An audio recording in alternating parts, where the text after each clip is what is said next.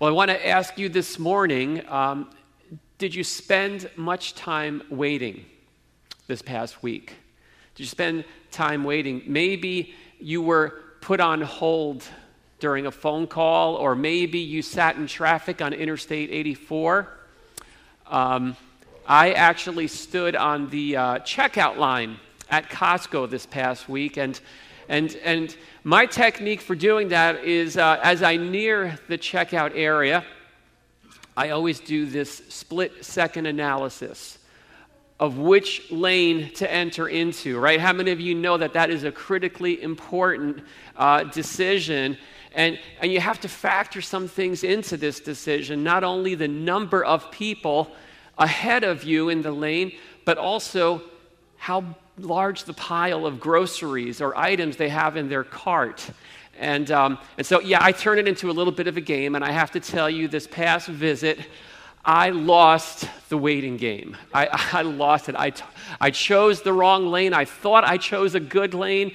There was a guy in front of me. He didn't have a lot of items with him, but he went to the register, and things just went downhill from there. There was commotion, and there was back and forth, and the line is building up, and I'm just watching to my left and to my right on both aisles. There are people who got there after me, and they're leaving before me, and that's just wrong. I was just stuck there.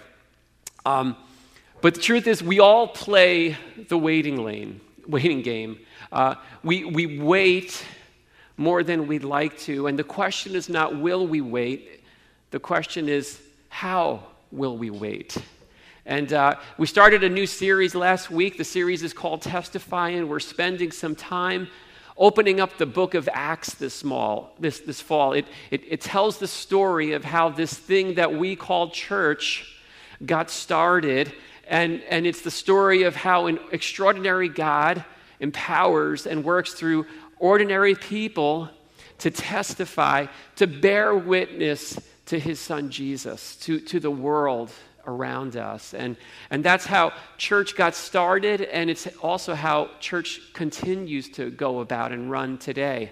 And so in the passage this morning that we're going to look at, it tells the story of the apostles playing kind of this waiting game, waiting in between these major moments for the next thing to happen. You know, Jesus had just ascended, we looked at last week, and now they're waiting for the next big thing, which is a really big thing. It's the grand arrival of the Holy Spirit, who is about to come down to earth in an unprecedented way, and that's all about to go down.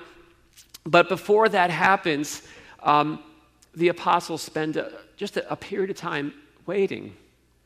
And so as we look at how they waited and how God used that season of waiting in their lives, my hope is that maybe we can track a little bit with that to see and get a better sense of how we can work out our periods of waiting, our seasons of waiting, and win the waiting game, the times of waiting that we're in. So if you have a Bible, open it up to Acts chapter 1, and we're going to read right here, starting with verse 12. So here's what it says. It says, "Then they returned to Jerusalem from the mount called Olivet, which is near Jerusalem, a Sabbath day journey away. And when they had entered, they went up to the upper room where they were staying." Okay, so we're going to stop right there. And the first point I want to make is while we wait, we can also obey. And this kind of goes along with Jesus' final instruction, where Jesus told his apostles to stay in a particular place. His final directive for them was to return and to remain in a particular location. We looked at it last week. It's in verse 4 where it says he ordered them not to depart from Jerusalem. So the idea is that Jerusalem was going to be ground zero for what was going to happen next. And Jesus wanted them to be there. But Luke, who's writing this, he specifies that what Jesus was telling them, it wasn't like, hey guys, here's a suggestion from a friend, you may want to consider this. It says, no, he ordered them. He charged them. This was an order from their commander-in-chief. Wait within the walls of the city of Jerusalem. And so as we pick it up this week, how significant is it that the very first thing that we read about are the apostles carrying out their master's command? They hike down the Mount of Olives, and they walk into Jerusalem. And it specifies this is a short trip. It's a Sabbath day journey, which translates into just over a half mile. And they made their way to the upstairs room of what must have been a very large house. And there they set up shop. That became their waiting room. That turned into their temporary living quarters while they were waiting for what God had next. And what's fascinating to me about this is that at this point of the story, these guys really, they have no clue what they're in for, right? We can read Acts chapter 2 right after Acts chapter 1, but they couldn't. They have no idea about the magnitude of what was about to happen next. All they knew was that they had one thing to do, one simple directive, and it was to take that next step of obedience. Go to Jerusalem. And they did. They stayed in Jerusalem like they were told. And the reality is that's the way that we live as well. In all of our lives, it always comes down to just taking that next step of obedience. And for us, oftentimes it comes into just this idea of having an open Bible and having an open heart and asking, Lord, what are your orders? What's your charge for me? And when that becomes clear, proceed. Do it without delay. You know, their motivation at this point was not to do something great for Jesus, right? That wasn't even on their radar screen. They were still trying to figure this whole thing out. It was one thing. It was simply, we're going to follow the charge of our commander-in-chief. And for us as well, there is no greater reason we could ever have or ever find to take our own next steps than to just do it for one simple reason, out of obedience to our Lord Jesus Christ. Regardless of how consequential it may seem or not, regardless of how big or small it appears, it always comes down to taking that next step. And so as we keep open Bibles and open hearts, the Lord makes his call known. He makes his charge known to us. And here's the thing. When that happens, that's not the time to decide whether I'm in agreement with the commands that have been given to me, right? That decision is made in advance, okay? Obedience is that disposition that says, Lord, no matter what it is you're asking me, no matter where it is you're calling me, the moment that's become clear, it's done. I'm going to move forward with that. There's no consideration, there's no wrestling through it. The resolve is made in advance. I'll give you an example from my life from years ago. When Diane and I were engaged, we were both working in a ministry environment. We were both youth group leaders on a volunteer basis. We were young. We had full-time jobs working 50, 60 hours a week. And we went into the pastor's office and, we went for premarital counseling, sat down with him. And, he talked about the importance of the first year of marriage. How urgent it is to lay the right foundations and to not be too scattered, not to have so many things going on so you're not able to invest in that one important relationship.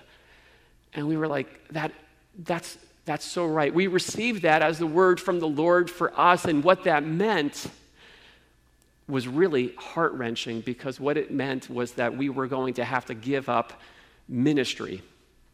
give up ministry. We both had full-time jobs in the business world. We didn't have time to work and lay that right foundation for our marriage and still do the youth ministry that God had just poured love into our hearts for.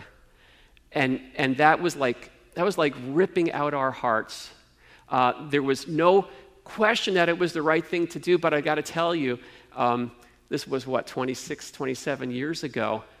I was pretty convinced that when we made that decision to stop, that there would never be an open door to re-enter into ministry.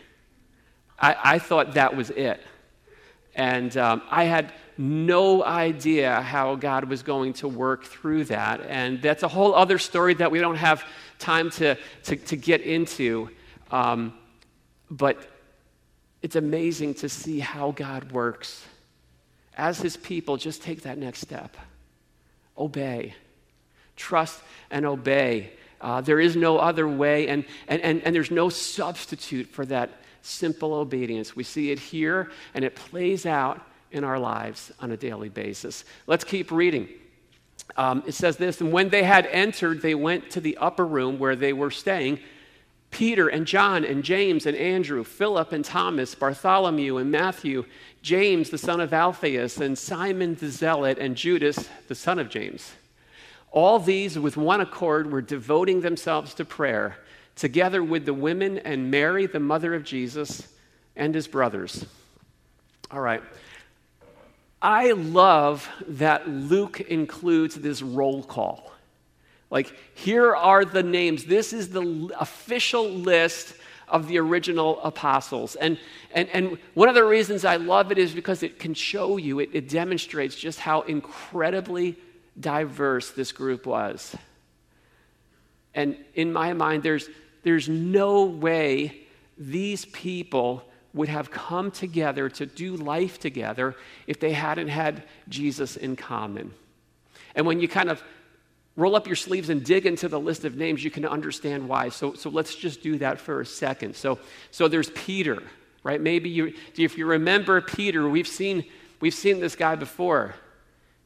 He's kind of impulsive, right? He's the outspoken one who speaks before he thinks and always ends up sticking his foot in his mouth. And then there's John, who was the disciple who Jesus loved. He would go on to author the Gospel of John, and it's the gospel that's all about belief. Believe in God's one and only Son. And what's funny is he's listed here alongside Thomas. And it's John who points out Thomas was doubting Thomas. He wrote about that story. And do you remember what he wrote about him at the end of that? He said, blessed, after telling doubting Thomas' story, he said, blessed are those who have not seen and still believe. Does that sound kind of just like a backdoor bash right there? I think it is to a certain extent. And then there's Andrew and there's Peter, and though they were brothers, in the past they're mentioned together, but here they're separated, and Peter is mentioned first. He's assuming a more prominent position. There's a few other brothers too, Philip and Bartholomew. They were brothers, but they're not mentioned together either. And the same with James and John, who had the nickname the Sons of Thunder. But it's as if the priority here is not on being blood brothers. It's more on being brothers who are bought by the blood of Jesus. There's a rearranging going on. There's some guys on this list who we actually never hear anything more about. That's kind of crazy to me, right? These are the guys that founded the church. They laid the foundation, and we don't know anything else about them. And in a way, that's kind of like life. So many people, some of the most important people live life off the radar screen. We don't hear much about them, but the difference they make, it's hard to overestimate. There's one guy on here who has both a name and a title. That one's worth mentioning. It's not just Simon, it's Simon the Zealot. All right? Do you know what a zealot is? Yeah, a zealot is a radical. A zealot is an extremist. This is someone who probably held some very strong opinions about the Roman Empire. And he might have even taken part in a riot or two. That's the kind of guy he was. And who is he listed alongside? He's listed alongside Matthew. Matthew was a former tax collector for the Roman Empire. Can you just imagine the kind of conversations that they must have had over dinner? The last guy mentioned is named Judas. Poor guy. Judas is not Judas the Iscariot, the one who betrayed Jesus. This is another Judas. This is Judas, the son of James. But that must have been tough. Like every time he introduces himself, hey, we heard about you. No, that's not me. I'm the other guy. And he would go on to actually shorten his name because he's the one who wrote the book of Jude. So yeah, he just took the last two words off and just shortened it to Jude. Probably a good idea. But this is a very eclectic mix of people. You would expect in here a fair amount of drama and conflict and challenges, but Luke describes them as being in one accord. That's the word he uses. And then you add to that, it wasn't just them, but add to that group were the women who served on Jesus' ministry team. And then on top of that, you put in the family dynamic. Jesus' mother, Mary, was there, and his brothers were there as well. And so the fact that this band of believers would be described as being in one accord, it's nothing short of miraculous. There's something supernatural to that.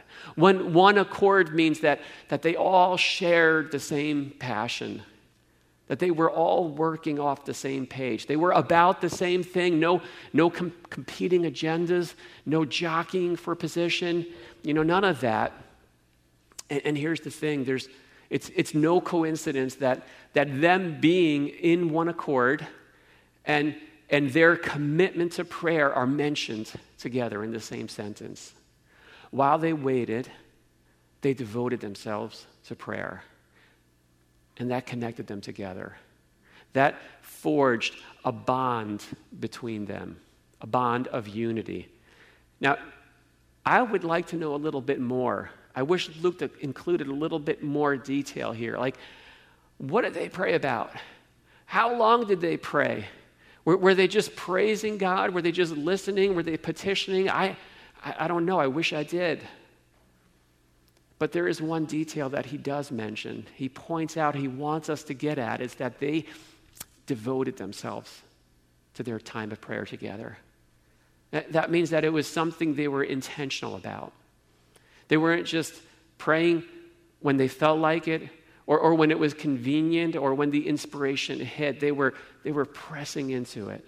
They were making prayer the main thing. And that's a challenge for us to do. To connect those dots between being in one accord, experiencing deep relationships with each other, and being devoted to prayer. The two go hand in hand. And in those seasons when we find ourselves waiting, we can also find ourselves praying. And God has put people alongside each of our lives to partner together in prayer with. And as we press into those, we find ourselves moving closer, being more deeply connected, and there's something precious that comes out of that. This morning and every Sunday morning at about 10 o'clock, our elder team meets in one of the offices here, and we pray. We pray together. We pray for the details of what takes place here each and every Sunday morning. In a couple of Saturdays, we have the opportunity to do a time of prayer on a Saturday morning for our nation. As we near a time of elections, as we're in the midst of a very contentious season in our world and in our nation, we as the people of God get the chance to rise above that. To not just pray in partisan ways, but to pray that we would have eyes to see what God is doing, what's really going on, and to ask Him to work his perfect will out. We're going to get the chance to actually open up our ministry center as a polling center. The town of Kent has asked us to do that. And so before that, we just get the chance to permeate that place with prayer. Prayer is powerful, and we just get the chance to participate in that together. Let's keep reading, and there's one more point that we're going to make here, and it says this.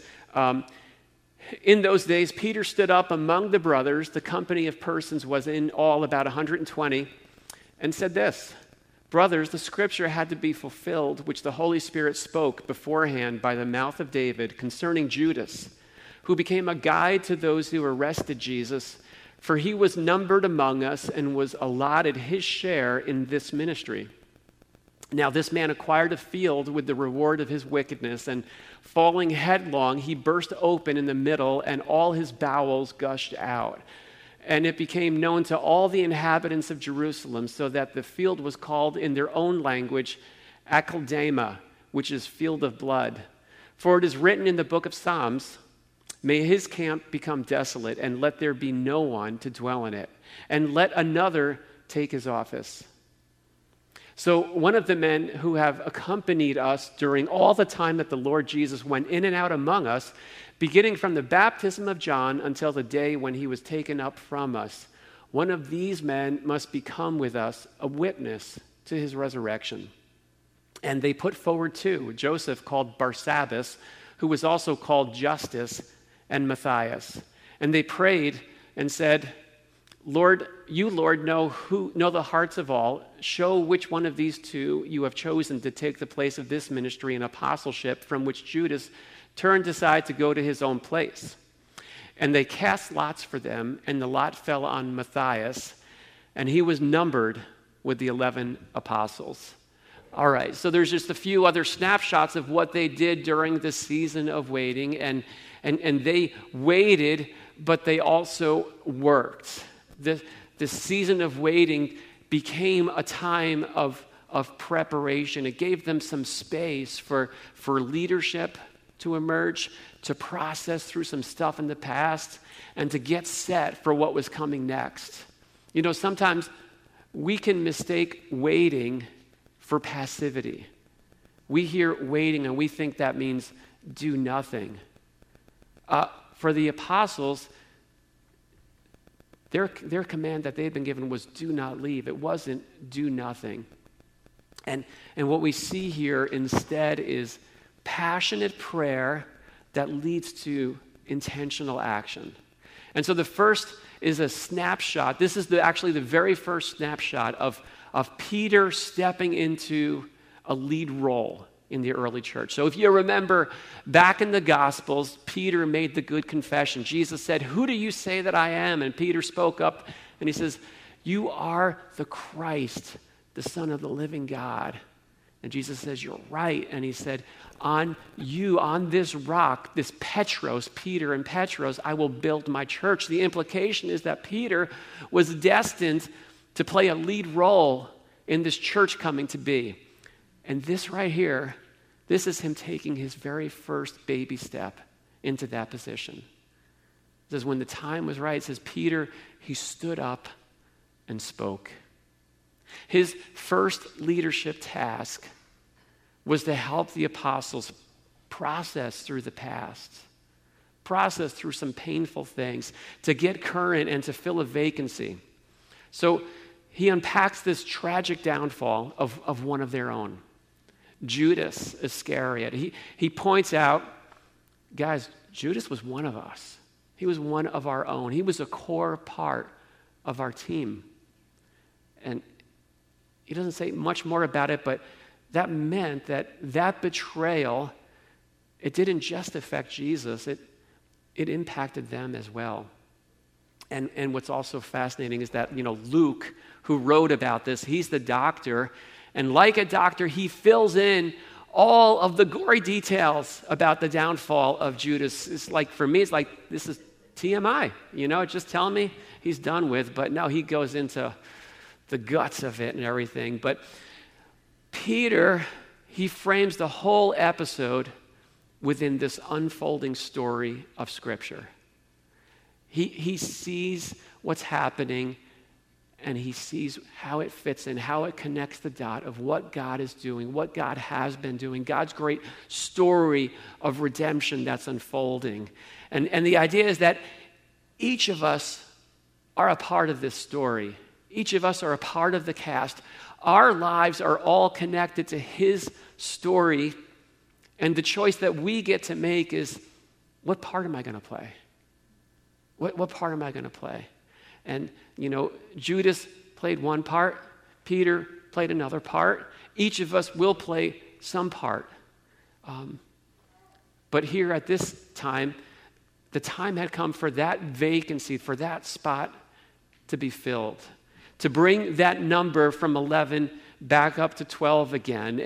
And the principle behind that is that people change, but God's work goes on. The principle is that leaders come and go. They fall, they falter, they fail, but God's agenda doesn't, and it will not. And there's a very sobering kind of reminder here for us that none of us are irreplaceable. Judas wasn't. And that process of replacing, it's messy, it's filled with pain, and unfortunately, I've got a front row seat to some of these happening more times than I ever wish I did, seeing leaders fall, but then watching others rise up, fill those vacancies, and recognize how God's work continues to go on. It moves forward. Peter's getting them ready for this task that they'd been called to do. This great commission, which was to testify about Jesus. That's what he knew was in store for them in that next chapter ahead. He didn't know when it was going to happen, but he was going to be as prepared for that as possible. And so that's why he's looking to fill that vacancy. That's why that mattered so much. And if you look at the qualifications he lays out, the right person for this position, it's got to be someone who was with us and with Jesus from the very start, from that moment when he was baptized by John the Baptist till up until a couple of days ago when he was taken back up to heaven. That's because having a credible eyewitness testimony was an essential part to be able to bear witness. And that's why the Christian faith has stood the test of time. And it's why we, 2,000 years later, we can have confidence that the story of Jesus, the claims of Christ are credible because it points back to these guys who were there, who saw it firsthand, and who wrote it down for us. So 2 qualified candidates were found. And all right, here we go. Did you notice the way the decision was made? Maybe that irked you a little bit, that it says they cast lots. That, in case you're not sure what that is, that's a first century way of saying they rolled the dice. Or they picked a name out of the hat. They did that after they prayed. But I don't know about you, I love the fact that they did that. Because to me, it's a reminder that what matters most is the mandate, not the method. Sometimes we can get hung up on methods, but the mandate is what mattered. Their mandate was to testify about Jesus, and God can work through any number of methods to direct his will and to let his people know what it is that they want to get done. And sometimes we can kind of get too spiritual about things. We can kind of delay decision making and say, oh, you know what, we need to pray about this for a long time. We need to labor over it. We need to have a survey. We need to fast on it. And all of these things, and kind of, they're good things, but sometimes we turn that into, that is the only way to make a decision. Sometimes it is. Sometimes it's not. Sometimes it can actually be a way of punting on decisions, of delaying decisions that need to be made, and make us believe that we have to kind of pull the answer out of God. Like the same way you pull a tooth that's loose, God's not going to tell us unless we do this, and jump through these hoops. But that's not God. And this is a reminder that we're looking through the book of Acts. And you know what Acts is for? Action. It's for action. And that's what we're seeing here, is we're seeing God's people in action, even while they're waiting. Even while they're waiting. Now don't get me wrong. This passage is descriptive, okay? It's not prescriptive. So in case you're wondering, we are not about to roll the dice at Lakeview, okay? Don't worry. But what we do see is that it's the mandate that matters. The methods change. The mandate matters. And that same mandate that they were waiting and preparing to put in place, you know what? We're not waiting for that anymore. That's been handed down to us. We've been given the gift of the Holy Spirit, and we have the opportunity, the mandate to testify, to bear witness about Jesus to a world that needs to know that Jesus is alive, that Jesus came from heaven, that he lived the perfect life that none of us have lived, that he went to the cross and died the death that we should have died. He did it so that we could be reconciled and made right again. And on the cross, he did everything that had to be done. And after 3 days in the grave, he rose again to life everlasting, and he's coming again. And that requires a response. That requires a realignment of every life on this planet to align our lives around that reality. In Scripture, it's called repent and believe. Aligning our lives around the reality of who Jesus is. And we align what we do here as a church around that reality. We do it by making Jesus the main thing. We're not making it about peripheral concerns or other kind of important things that aren't about Jesus, about the truth of who he is. And in each of our lives, we have the opportunity to align our lives, to position ourselves in such a way that we can give testimony, that we can bear witness in the most effective way possible. Our seasons of waiting can turn into opportunities to update, to work through the past, to get current, to position our lives for the mission that we're called to. And how it happened then is a lot like how it happens now. And the same God who worked through their lives is still at work in our lives, in our church, in the same today.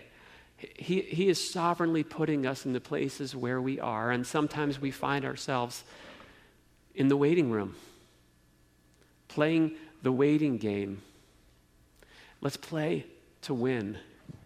Let's remember that there is a reason. Let's not waste those moments, but make the most of them so that we can come out the other side positioned to make an eternal impact. Let's pray together.